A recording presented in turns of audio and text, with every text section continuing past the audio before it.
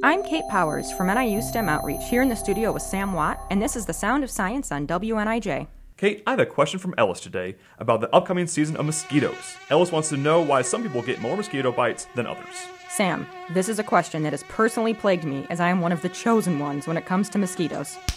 They find me irresistible. Yeah, haven't I seen you carry around mosquito repellent in your purse? I sure do, and I've looked into why I might be more attractive to mosquitoes than other people. It turns out I have a lot of compatriots. About 20% of people are more attractive to mosquitoes than the other 80%. Now, I know that some people don't get those itchy welts when they get bitten, so they don't know that they've been bitten. Oh, those lucky folks. But this 20% thing is about scientific testing. Scientists watch their poor victims, volunteers, stick their arms in cages and watch the mosquitoes bite them. Whoa, who the heck would volunteer for that study? Certainly not me.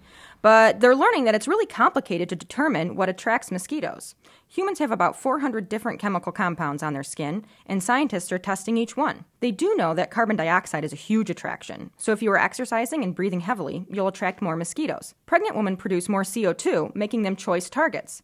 Some of the other possible lures are high levels of steroids on the skin and excess amount of uric and lactic acids, among others. Is there anything we can do to become less attractive to those bloodsuckers? Well, scientists say that 85% of our susceptibility is down to our genes. But we have various mosquito repellents on the market. DEET is one of the most common and effective and has been proven to be perfectly safe over decades of testing. I heard that you shouldn't put DEET on kids, that you should use something more natural to protect them. Well, actually, the American Academy of Pediatrics states that you can use low concentrations of DEET, 10% or less, on children older than 2 months.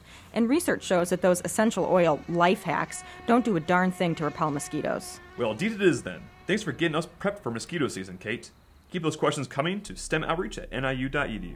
This has been The Sound of Science on WNIJ, where you learn something new every day.